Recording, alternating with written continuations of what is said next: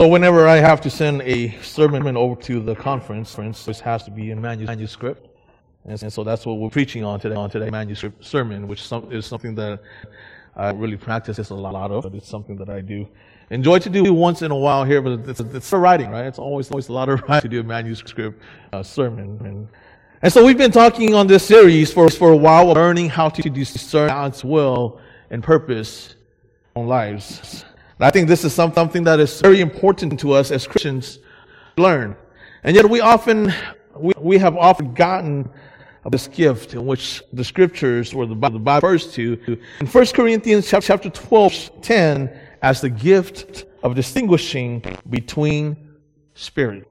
And we also read Hebrews chapter 5 that as we mature beyond the milk of the word and go on the solid food, that we will be able to grow in our ability to discern good from evil. But this is something that takes practice a little bit. And yes, we must also acknowledge that we all come to these things, to these ideas of sermon, to these decisions with our own biases and our own prejudices, especially when it comes to these gray areas of the Bible. As imperfect human beings, we're all affected by our own culture, by our own personal experience, and by the environment in which we grew up in. And this is just the reality of life. The decisions that we make, the worldview that we have, is something that occur overnight. It's rather a collection of life experiences that forms our thoughts and views in our lives. And so although we must do what we can, and we must do this, we must do what we can to separate ourselves from these biases and prejudices, focus on the Word of God. We must also acknowledge at the same time that it's often difficult for us to do so. And without acknowledging these things, it makes it difficult for us to have a constructive discussion and grow as Christians, and especially as a church family. You know, a lot of times we often have a stereotypical view of certain groups that cause us to fear them. We often hear how Anglos fear minority groups, and Anglos are the majority. We're going to hear more about Anglos in our society than many other minority groups. But, here I am today to tell you the truth, and I'm here to maybe give you a surprise today. And that is that also many minority groups also have a fear of Anglos. And so, I'm not going to lie here today or anything like that. But what I don't want us to do is I don't want us to feel guilty about these things. I don't want us to feel guilty about these things because it is human nature. Fear is how humans have dealt with things for thousands of years for the sake of survival. And so once again, like I said, I don't want you to feel guilty about this. I don't want any of us to feel guilty about this. But what I want to do is to help us learn to move beyond fear and to grow together so we can build trust and everlasting relationships on us. We know that certain groups do have their own shared beliefs, values, and their own shared views, words. And it comes from thousands of years of experiences that we've had over the span of our own history, our own personal history and cultural history. Guns, right? Guns, and I mean guns are a big part of American culture. But as a long, it's not really a part of my culture. So that's something that we can see that's different between two different cultures. In the Hmong community, we value the clan structure that helps us interact with others socially and helps us deal with conflicts in our own community. We are not big on government, okay? At least not until we get to the United States, because we feel that the family is the foundation of how a society is to function. And so when we talk about things such as social security, it doesn't mean that much to people or like my parents or someone with a more traditional Eastern worldview. I recently spoke with an older Eastern colleague of mine and asked them if he worries about social security that eventually it may run out. His response to me, which surprised me because I grew up in a minority community, his response to me was this: that I have 5 sons. Each of them going to give me $1,000 a month when I can no longer work. So why should I worry? And some things gives us a perspective of how different cultures have different worldviews. And yet, even with certain shared beliefs and values within groups, there's also a diverse view of many things. You won't find any two Hmongs worshiping their ancestors the same way. And even here in our American culture, we can't even agree on how we're going to interpret the U.S. Constitution. And the point of all this is to show us that we can learn as much as we want about the skill of discernment, but we must always acknowledge that there are always going to be diversity in beliefs, even when it comes to similar groups. With over 30,000 Christian denominations, that's enough to tell us the diversity of beliefs that we have as human beings. The point is to be sensitive to each other's experiences. You don't necessarily have to agree, but we can still treat each other as human beings. We don't need to demean one another. We don't need to belittle each other. We don't need to treat those agree with as lower class people and so forth. But what we need to do is learn to listen to each other and try to understand one another so that we can grow together. And there's many things, I believe, there's many things that we can learn from each other. And just last week, I told you how I hate the idea of Hmong having to bow down, on the ground every single time someone donates money, right? And I just, I told you that I have no intentions whatsoever of passing this practice on to my children. I don't care what any Hmong person say to me. Many of them, they may accuse me of hating the Hmong code. They can accuse me of not having any Hmong manners, right? They may even say that I'm a self-hating Hmong person. But none of that is true. None of it's true. I just way too much work. Just way too much work, and I've seen guys, I've been to funerals and to, wedding ceremonies, and I've seen Hmong guys cramping, doing all this, laying on there, all cramped up and that, and I don't feel that's necessary. So I like the American way. I like the American way, walking up to somebody and saying, thank you for your donations. And yet, at the same over the course, this series, I don't misunderstand and think that what I'm saying here is that tradition is bad. I want you to understand it. If I'm saying that tradition is bad, because that's not what I'm saying at all. Obviously, not all traditions are bad, and change for the sake of change is also not always good. I mean, I love the traditional sense of family community in the Hmong culture. Something that I hope I can pass on to children and to their children. Yet I know it's something that we're starting to lose as a culture. We're starting to as we become more and more westernized. I don't know of any culture that emphasizes something as much as the Hmong community does. It is also how we greet each other on a daily basis when we meet someone in the Hmong community. We sit there with that person and we trace our family lineage with them. All the way far back as we can. And they trace this with us until we both find some kind of family relationship. And this family relationship could have occurred 200 years ago. It doesn't matter. We are to find, it is proper Hmong manner, to find some kind of relationship somewhere. And so in the Hmong community, everyone is either an aunt, an uncle, a nephew, a niece, or a cousin. That is the social structure of the Hmong community. And so we say that UMC is a connectional church. It means a totally different thing to Hmongs than it does often to other groups. To Hmongs, being connectional means something that's personal. It's intimate. It's relationship, about family relationship.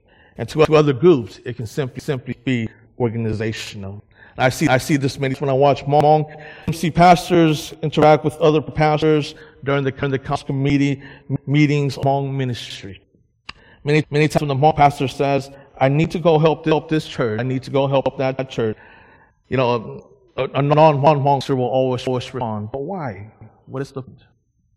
You have your own church, have their own church. But to the Hmong pastor, personal. It's about family relationships. And now perhaps I can use more traditions and mainstream culture to illustrate my point here that not all traditions are bad. I don't want to because we live in a politically correct society nowadays where people tend to throw a fit whenever it's a disagreement. And so that's unfortunately, that's just the extreme Western culture that we live in nowadays. And for me, I just don't want people marching down the streets, closing off freeways, interfering with my life, and protesting against me. I stick talking about Hmong culture. I stick to talking about culture. And when gets offended about Hmong culture, it's really not big of a deal because times when we disagree, we leave it at that. But what I hear, the point of this is that not all traditions are bad. And so I don't want to misunderstand and think that all traditions are bad. That's not the point of this series here. But what I want us to do, as discussed before, is that although everything is permissible, okay, as the scripture says, everything is permissible, not everything is beneficial. And so we've asked ourselves, how do we know if something is beneficial? How do we know if something is beneficial for us? Well, first off, we said that if something is clear in the Bible, we are to obey it. We're to obey the scriptures. So we are building off of it towards gray areas. Can't miss that. That first must be foundational to our faith. So building off of that foundation, now then ask, how do we deal with gray areas and discern God's will and His purpose for in these areas? The point we've discussed so far is the first thing is bringing glory to God. 1 Corinthians chapter 10 verse 31 says, when you eat or drink, whatever you do it all for the glory of God. And this is our purpose as Christians, are to live for His glory above anything else. That's very hard for us to, because even we want to, many times our passions, our desires often outweigh the need to glorify God in our own lives. And most of the fights that we have in churches, most of the things that divide us has to do with our quarrels and our quarrels over passions and our own desires. Yes, necessary. It's necessary to put our faith in the Lord, and trust that He would guide us even when we continue to fail in these things. We need to keep this concept of glorifying God in our hearts and our minds at all times. Anytime you're about to swear at someone, anytime you're about to just let someone have it, or when you're ready to write a letter to your pastor to some out. And I was just at a meeting with our circuit pastors, and one of them spoke about receiving a letter from his member. And so I guess this happens in all churches and not just small churches. But anyways, when you're about to do something like this, just take a deep breath and ask yourself, am I glorifying God? Am I glorifying God in what I am about to do here? If not, let it go. If not, let it go because it's not worth it. You can gain the whole world and win every single battle, but if you lose your soul, what good is it? It's not good at all. So it's better just let it go. Don't be vengeful in life. Life is too short for that. Brings no glory to God. Romans chapter 12, verse 19 says, do not avenge yourselves, beloved, but leave room for God's wrath. It is written, vengeance is mine. I will repay, says the Lord. Then it goes on to 20. On the contrary, it says, if your enemy is hungry, feed him. If he is thirsty, give him a drink. Our job is to love people. We are to love them much as we can with the love that Christ has given us. That's how we glorify God. Everything else, God will take care of it for us. The world may see you as a fool to love such foolish, but I assure you, it is best to be for God than to be wise for the things of this world. And so our purpose is eternal. Our eyes fixed upon the things of heaven. Because all that the things of this world soon perish. The unseen things of God will last forever. And so since you're alive today and still living, live for Him. Always remember to live for His glory. The second point that we talked about is how would this affect others? 1 Corinthians chapter verse 24 says, no one should seek their own good, but the good of others. 32 says, do not cause anyone to stumble, whether Jews, Greeks, or the church of God. Verse 33 says, for I am not seeking my own good, but the good of many, so that they may be saved. So that's what we're after. These two are greatest commandments, the greatest commandments that Jesus Christ said. First, love the Lord your God with all your heart, with all your soul, and with all your mind. This is the first and greatest commandment. And the second is this, Jesus says, love your neighbor as you love yourself. And so everything that we do is based on these two commandments. Our purpose is to love God, to love people. And if you live like this, then you are following Jesus Christ. Often the church has too many rules. Often the church has too many regulations that becomes just a stumbling block for people in their faith. Though most of the time we may be right with our rules, we may be right with our regulations, we need to be careful not to become righteous with them. An example just to illustrate this, last week was the wedding that's coming up. A couple here in Orlando have been living together and just found out that I just found out recently that they even had a child together before marriage. And here they are going everywhere trying to find a pastor to help them do a wedding, and no one is willing to. They called me and I told them, come over, let's just talk about it, and I can help you. And of course, we know that the Bible talks about sex outside of the covenant of marriage as sinful. I'm not one of these guys that's too far to the right, that I won't do a marriage ceremony to you, or to such a couple, or too far to the left. I'm going to ignore what the scriptures say to make you feel good. And if you're offended by what the scripture says, I really don't know what to tell you, because the scriptures were meant to offend us, but it was meant to help us live life to the fullest. But just the issue here isn't about ignoring what the scripture says, and it's not about ignoring what the scripture teaches us about the sacredness of sex. The issue here is to help a couple here who now desires to move in the right direction. And so in a case such as this, we must be willing to have mercy upon them. We must be able to give them, and we must be able to love them, and do whatever is necessary in our own power to move them towards the teaching of the scriptures. After all, this is what we are about. After all, it is our duty to move people closer to Jesus Christ. Then the next thing we ask ourselves is this: does this help us grow spiritually? We just don't want to be busy bodies walking all day without accomplishing anything. Many times politicians in Congress are that way, aren't they? They talk so much, but nothing ever done. We don't want that kind of behavior in the church. We don't want people who are all talk and ocean, and we want to see people bearing fruits in their lives and ministry. The next thing we need to ask ourselves is this: are our actions necessary? We spoke about worshiping God and how worship is necessary, but having a band isn't. We fight band organ all the time in the church. We fight over whether we should be clapping our hands or whether we should be standing still as we worship God. All these things are really not things that we need to fight over. The only thing that we should worry about is whether or not our style of worship is effective in reaching out to those within our community, Jesus Christ. If it is, praise the Lord. If it is not, something we must consider and change. That's all we need to worry about, is whether or not we're reaching Christ.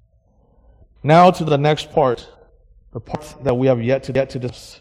The next question we need to ask ourselves when it comes to discern the will of God is this: this action, will this behavior that I take part in, will it enslave me to a habit? Will it enslave me to a sin? By enslave, I'm talking about something that is taking a hold of you. It's controlling you in your life that it's almost impossible for you to overcome it. 1 Corinthians 6 verse 12, the Apostle Paul says, all things are lawful to me, but I will not be brought under the power of any. Paul is saying once again that we can do all things. As Christians, we're free. We can do all things, but we must not allow these things to control our lives. Don't let it gain control of you physically. Don't let it gain control of you mentally. Don't let it gain control of you spiritually. And don't gain control of you emotionally. Galatians chapter 4 verse 8 says, formerly, when you did not know God, you were slaves to those whose nature are not God's. In the scriptures, there is just two worlds. There is just two worlds. Nothing more than that. Now we can believe in whatever we want about life. We can be as diverse as we want with thousands of views. But the scripture boils down to only two masters. either serving the world or you are serving God. So you're either enslaved by the things of this world or you are free in Jesus Christ. And there is nothing else. Paul is arguing here in Galatians that we were all once enslaved to the things of this world. These things were not God. We treated them like gods.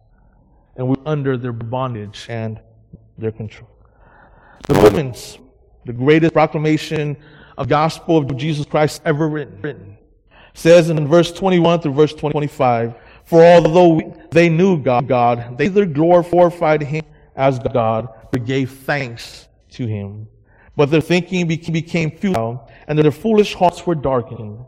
Although they claimed to be wise, they became fools, and exchanged the glory of the immortal God for images made to look like mortal man and birds and animals and reptiles.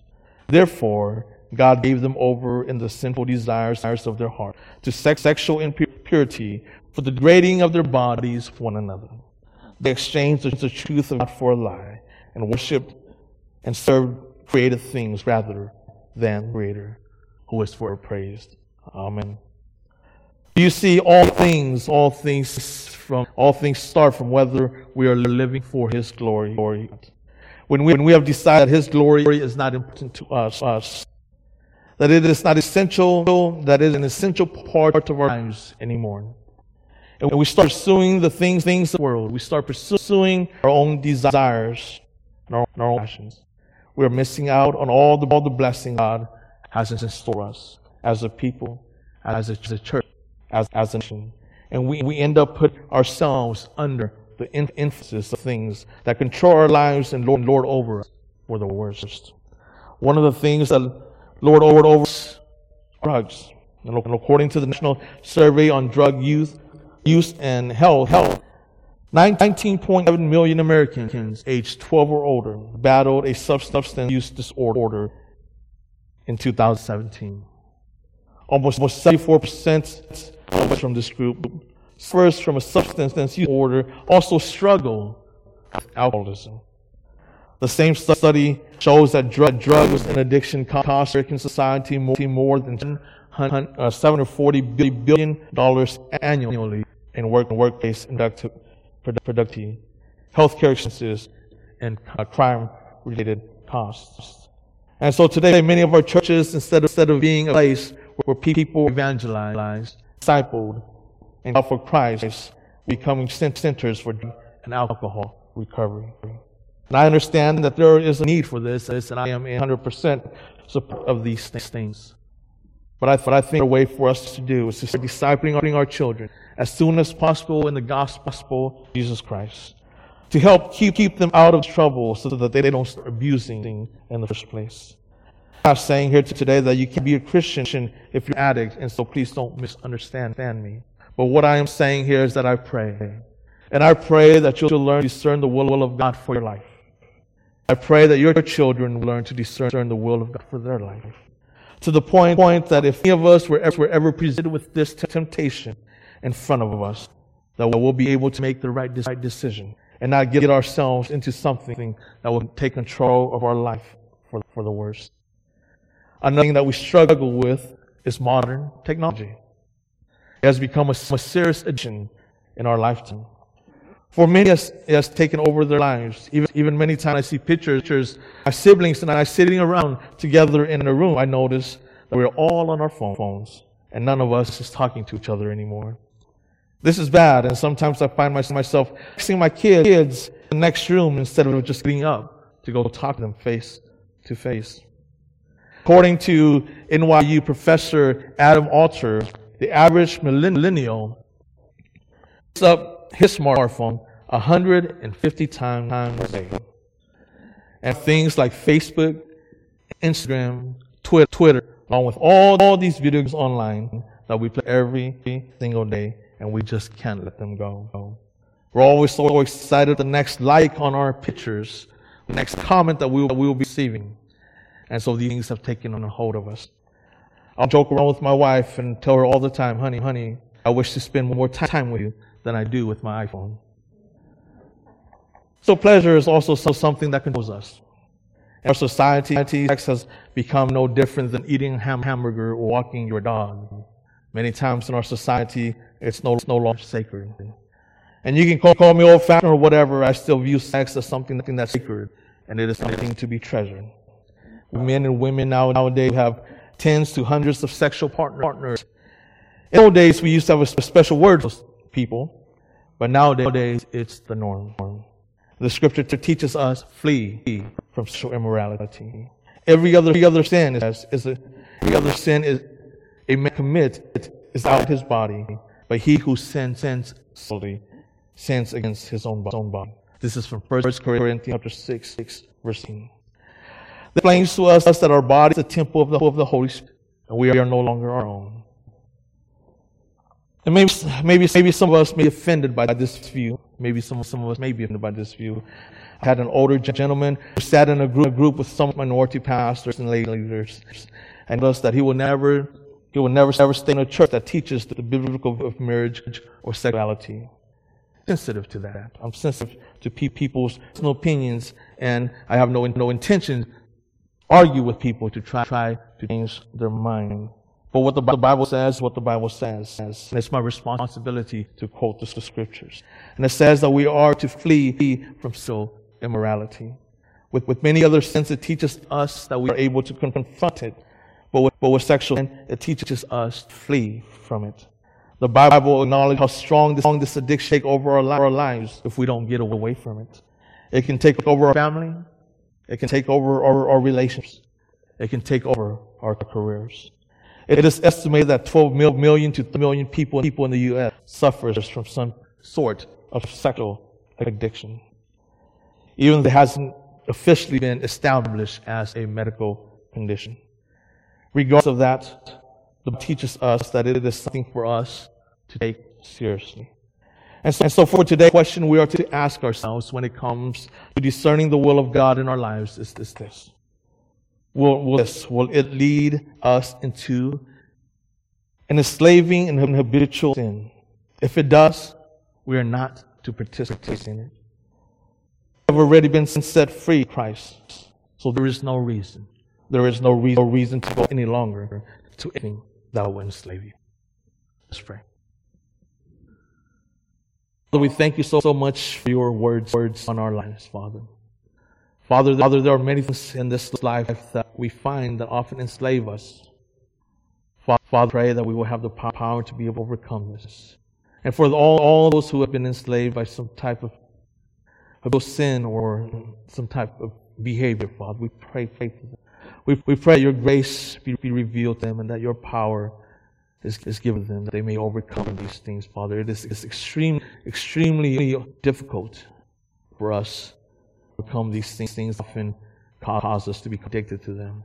And yet, Father, we trust in your power to overcome these things. And Father, we lift everyone up to you in the name of the Lord Jesus Christ. Amen.